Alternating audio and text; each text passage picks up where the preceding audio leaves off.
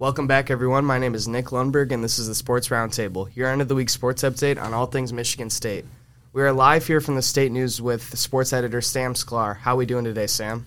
Not too bad. It's a nice week here in East Lansing. I'm a little surprised. It's November now, and we're like almost 70 degrees. So I can't complain. Yeah, it really is beautiful out, and it's a beautiful time for postseason women's soccer. I want to jump right into that as the Michigan State women's soccer team beat Minnesota in the first game of their Big Ten tournament earlier this week on Sunday.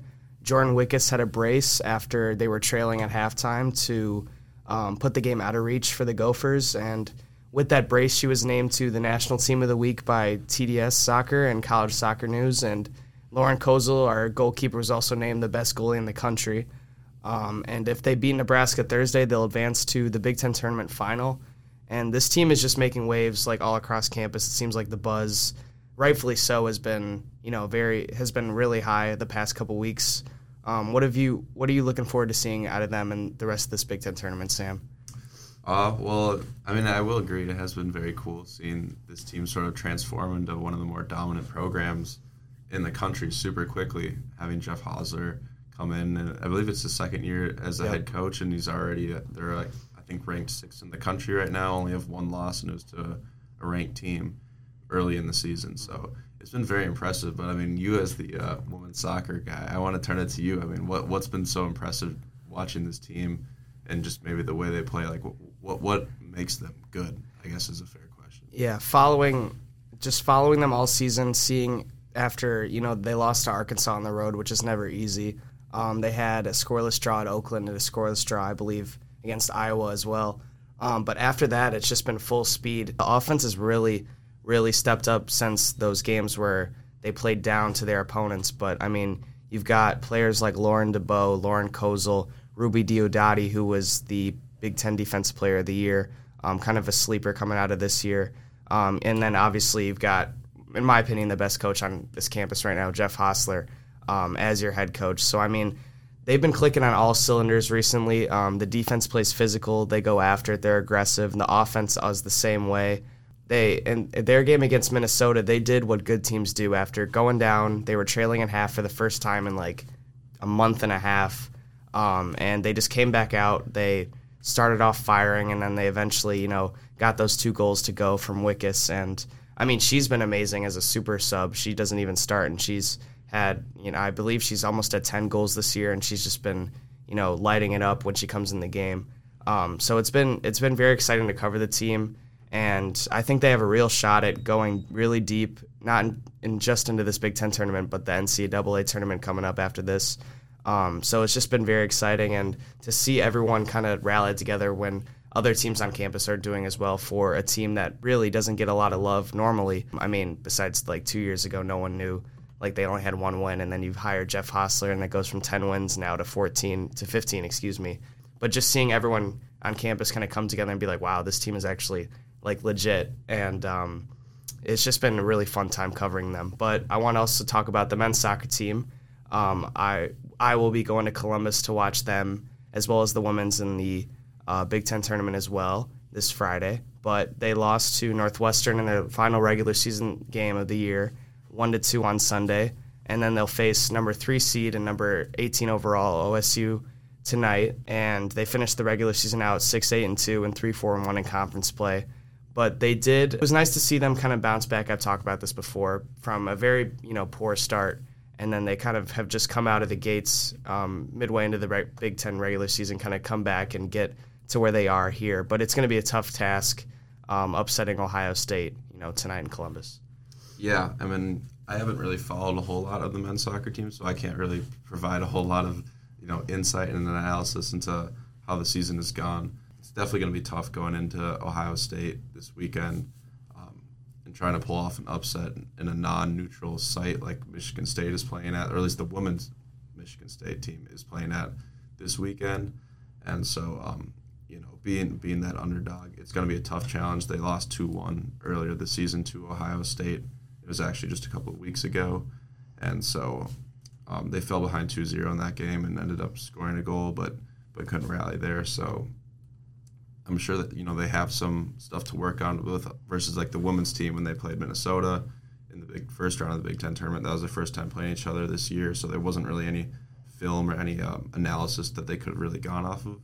At least Michigan State maybe has that for the men's team this weekend. Yeah, and I mean, playing against Ohio State in this scenario is going to be very tough for them, especially the way they've been playing as of late. But there's always a chance with this team. They've beaten some good teams this year. So, I mean, I don't expect anything crazy coming out from them in this tournament, but, I mean, there's always a chance for an upset. But moving on to volleyball, they're in the midst of a very, very tough stretch right now. They've lost 9 games in a row after falling to number 9 Minnesota and Michigan on the road.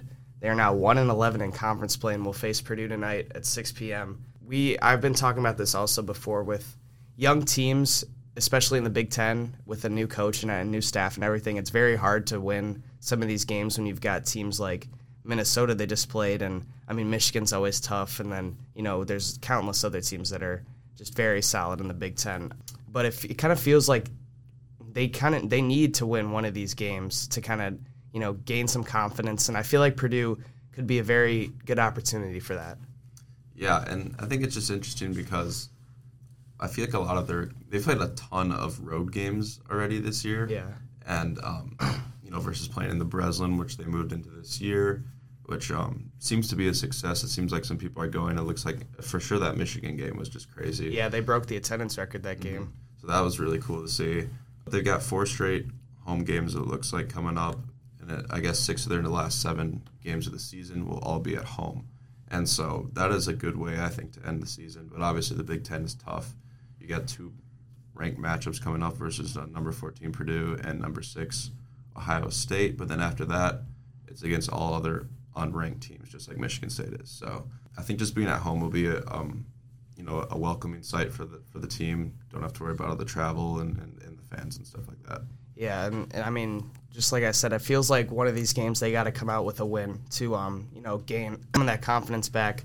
With a young coach and a young team losing all of these games in a row, they could get down on themselves pretty easily. And so I feel like a win in one of these games would be very important, not only for this year but for next year going forward. Knowing that they can win in the Big Ten and not just be some teams' throwaway game. But moving on to basketball, as their seasons are just tuning up, the women's team beat SVSU in their tune-up match 90-56. The transfers led the way as McDaniel and Elliott both had 14 apiece, and freshman Halleck, which was kind of a surprise to me, had 13 off the bench. Susie Merchant mentioned that in the game rebounds were a pretty big struggle. I mean, you had, I believe, Tyre Parks had 7. Dee Hageman, who's a smaller guard, had 6, which is an interesting stat line for me to see. But their next game is next Monday at home at 12 p.m. Against Delaware State, which is an interesting time for a basketball game. 12 p.m. on a Monday, is that what it is? Yeah, so that'll be... Clear your schedule. Exactly. Don't go to class. You don't need to go to class. But it seemed like the transfers really, Merchant mentioned that they're going to be a big factor this year for their team. And, I mean, they stepped up in a big way their last game. Mm-hmm.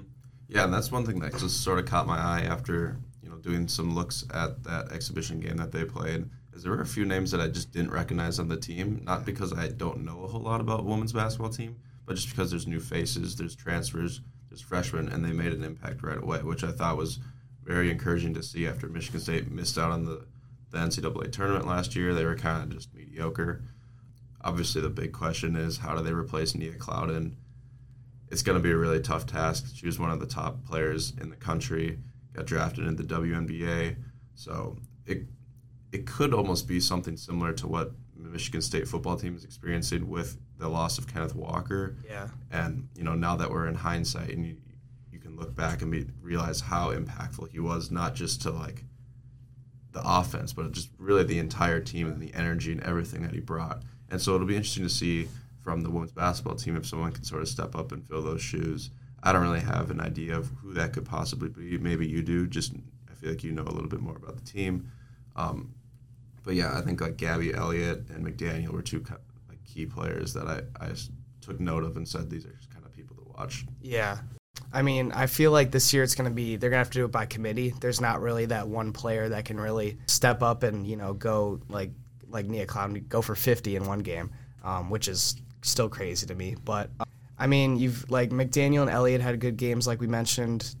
Halleck was a nice surprise, like I said, as a freshman. But I'm really looking to Dee Hageman and Matilda Eck this year to kind of continue to develop the way they were last season. They started to get into a real groove midway through that season, and we know like that Eck is a sniper and Dee is very good at setting her up. So those are two players that are going to be big. And like the men's team, their bigs, the women's bigs, like Tyra Parks, are going to need to step up too. Their front court is a little kind of suspect like the men's team as well, and we'll get into that in a minute. But so, I mean, I feel like this year it's going to be more by committee, and I trust Susie Merchant. She's been here. She just got extended through 2027. She's been here for a while.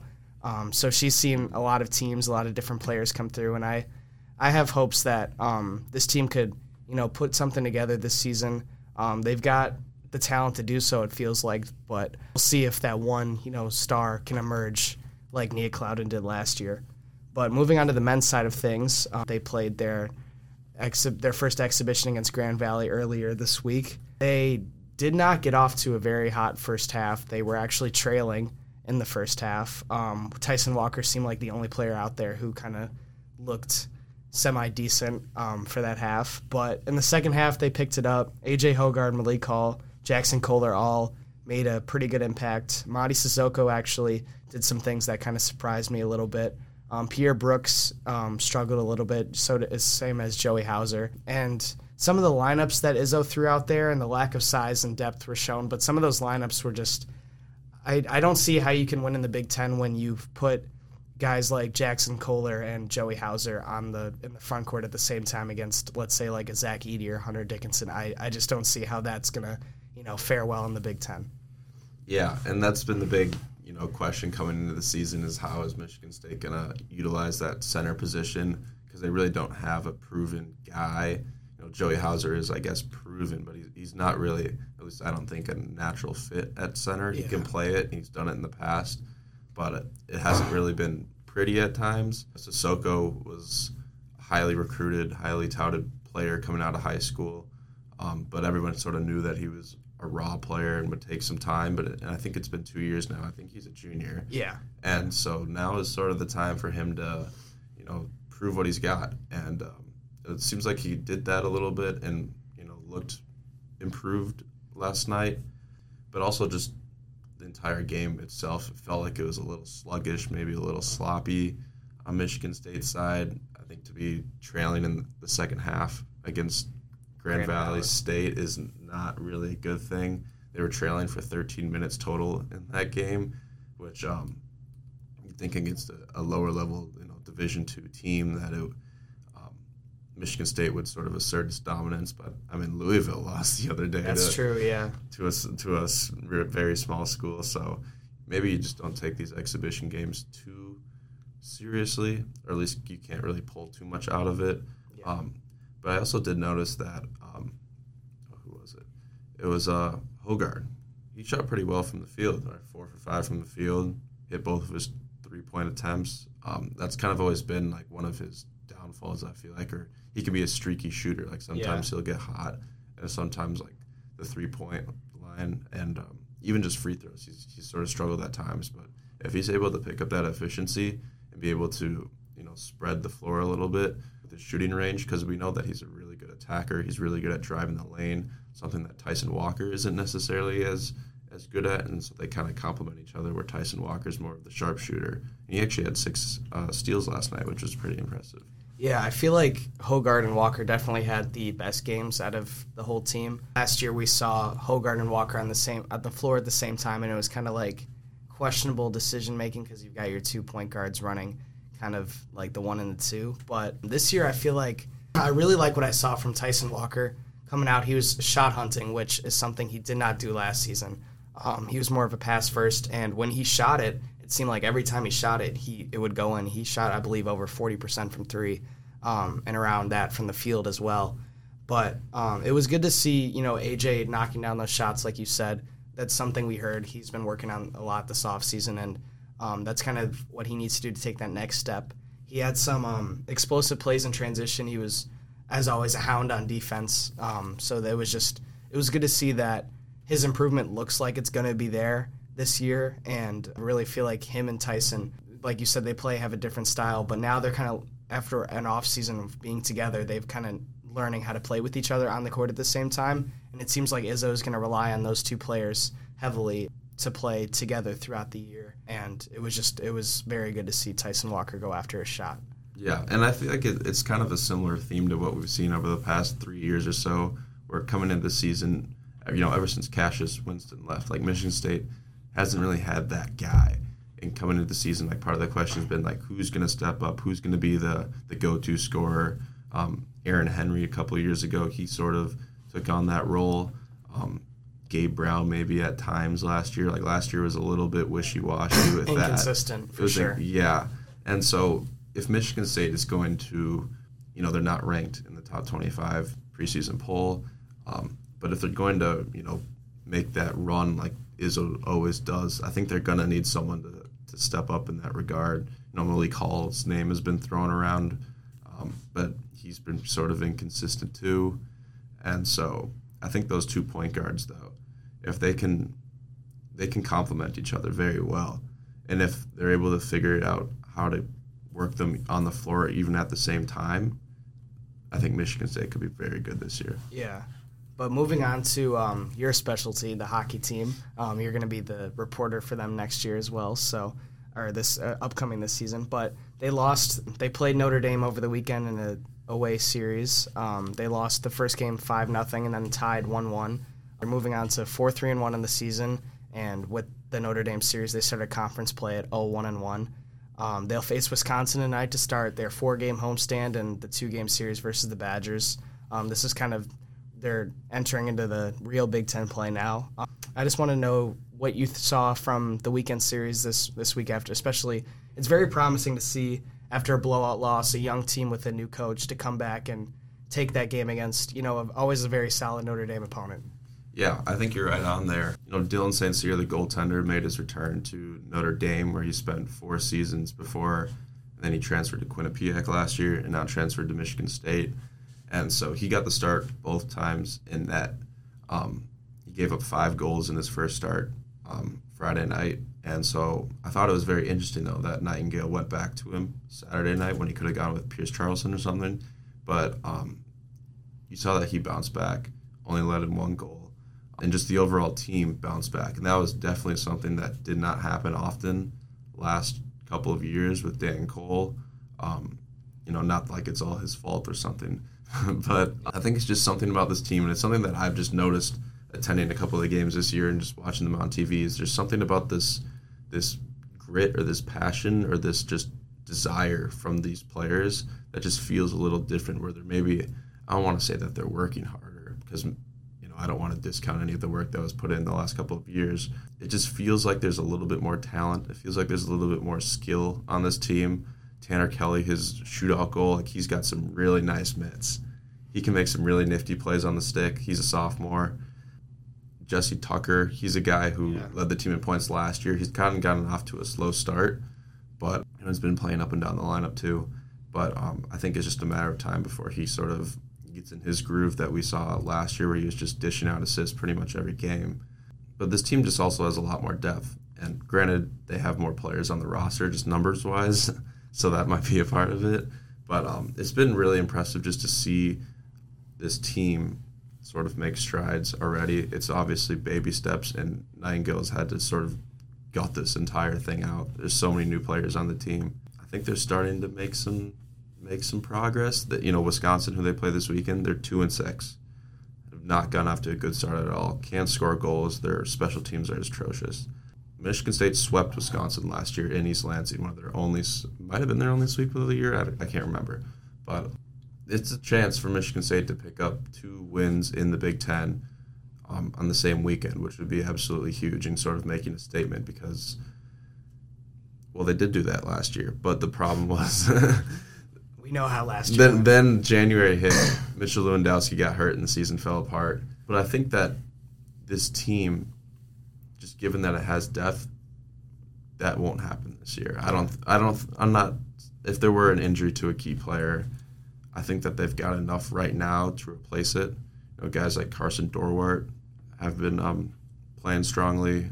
Jeremy Davidson has picked up where he has last year. And just defensively, too. I think this team, they're putting a lot more pucks on net, which was something that, Michigan State really struggled with in the past, was scoring goals. And it was all just like gritty and grinding, physical play that, now Michigan State sort of plays more of a Penn State style. I don't think it's to that extent or to that degree of just like pounding the net with shots. But they've been doing it, and it's been leading to more goals, and that's been the most encouraging thing. Yeah, like you said, if they were to get this sweep this weekend against Wisconsin, that'd be very, very big, especially for a young team, to kind of take that momentum into conference play, and we know the Big Ten is no slouch when it comes to hockey, so it'll be interesting to follow them the rest of the season. But last but maybe least, right at this point, we got to talk about football. So I was actually at the game in the Michigan student section, no less, wearing my MSU shirt. I was talking my trash in that first quarter when Keon went up and just was going crazy. But did you get anything thrown at you? Nah. The thing that really changed the game from my perspective was that failed 4th down conversion on 4th and 1, and I just everything from that play, what they've been throwing. Which one? Yeah. Which one? Oh, the two of them. The one in the beginning when they were knocking on the drive when they were on like the 15. Yeah, exactly. And then they ran that delayed handoff and just got stuffed. And Thorne actually said he could have sneaked it if he was looking into it, but I was like, I'm a very big fan of the QB sneak, so that kind of annoyed me when he said he was thinking about it and didn't do it, because it seems like it always works, but that's just me. But I feel like that really changed possession of the game, and then obviously their O-line is probably the best in the country, and Blake Corum is a very, very good running back. And our defense in general, they played okay for the most part. The offense didn't help them at all outside of that first quarter. And I mean, they did what they could do against Michigan's just a better team. But the big storyline was the fight afterwards. Now we know that a total of 8 players have been suspended, with Jacoby Windman and Angelo Gross kind of headlining as the guys who have played the most this year, who have been suspended. But it's going to be interesting to see how they handle this indefinite suspension from all these guys and what happens with them with the future of the program. Mm-hmm. And it's just so tough because it really overshadows the entire game and what happened, and it feels like it's all we've been talking about over the last few days. Exactly. But I mean, it's a big deal because Michigan State does not look good because of that. Yeah. Pretty much all the videos that have come out from the tunnel have been pretty damning toward Michigan State, and have been frustrating and sad, and there's a lot of emotions as a Michigan State student, as a person who covers the team, as people who listen to this podcast. I'm sure you're all feeling a whole ton of emotions about, and maybe just confusion about what is going on. And obviously I think Michigan State is the bulk of the blame, and I think they've handled it pretty well so far, suspending those 8 players indefinitely until those investigations are complete. It will be interesting to see if anything happens on the Michigan side, just because we only have really puzzle pieces right now of different videos and different angles of different times of what actually happened in that locker room. Just from the outside, there hasn't been we don't fully know why this happened is the big thing. Obviously, there were tensions boiled up from the rivalry. It gets chippy in the game and things like that. But I think the one big clue is, how did this start? We see, I think it was McBurrows, running the locker room with the Michigan State players, which obviously is an issue of itself, but it doesn't warrant a beating is the thing. And so what happened between that time of him running in with the Spartans and him getting, jumped by 5 players? Yeah. That's the big thing for me. Yeah, I just wanted to say that, there is a lot to blame on the Michigan State side, but looking at it from a neutral perspective, you see a guy on a Michigan team run in and just kind of start to, talk your talk, and tensions are high, obviously, from the game. And Michigan's fired up as well. So, it's kind of just, it was a snowball effect of him, just wanted to go in there and mess up some things. But that doesn't excuse the fact that you don't just jump someone. 8 guys can't just just throw helmets and stuff at this guy just because he's talking trash in your face. Like, that doesn't excuse it. But I do feel like there's some blame to be put on the Wolverine side as well. But, I mean, I've been seeing it all over Twitter these past couple days, and it's just some of these takes, like, from journalists and fans alike, it's just been they seem like a lot of the times to be very uninformed, and just, I'm excited for this kind of phase of, it needs to be handled, and I feel like you said, Tucker and the university has done it the right way so far. Who knows what'll happen going forward with some of these guys, if they'll be kicked off the team, if they'll just be suspended only for this year. Some of Michigan's players like Jermon Green is looking to press charges for a concussion, which, I mean, I'd have to look into that situation more to have a full opinion. But did you see Keon Coleman's Instagram? Yeah, I love Keon, man. Keon is one of the funniest people, and just that was good. I mean, I don't like.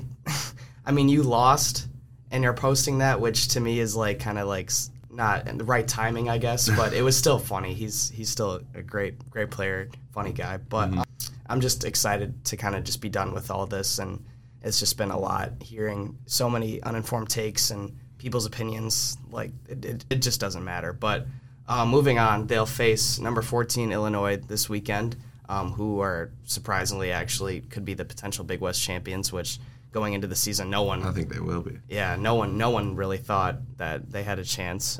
But for MSU, it's a road game, and they are 3-5 on the season. And it honestly, if they lose this one, I really think their bowl hopes are just out the window. Mm-hmm.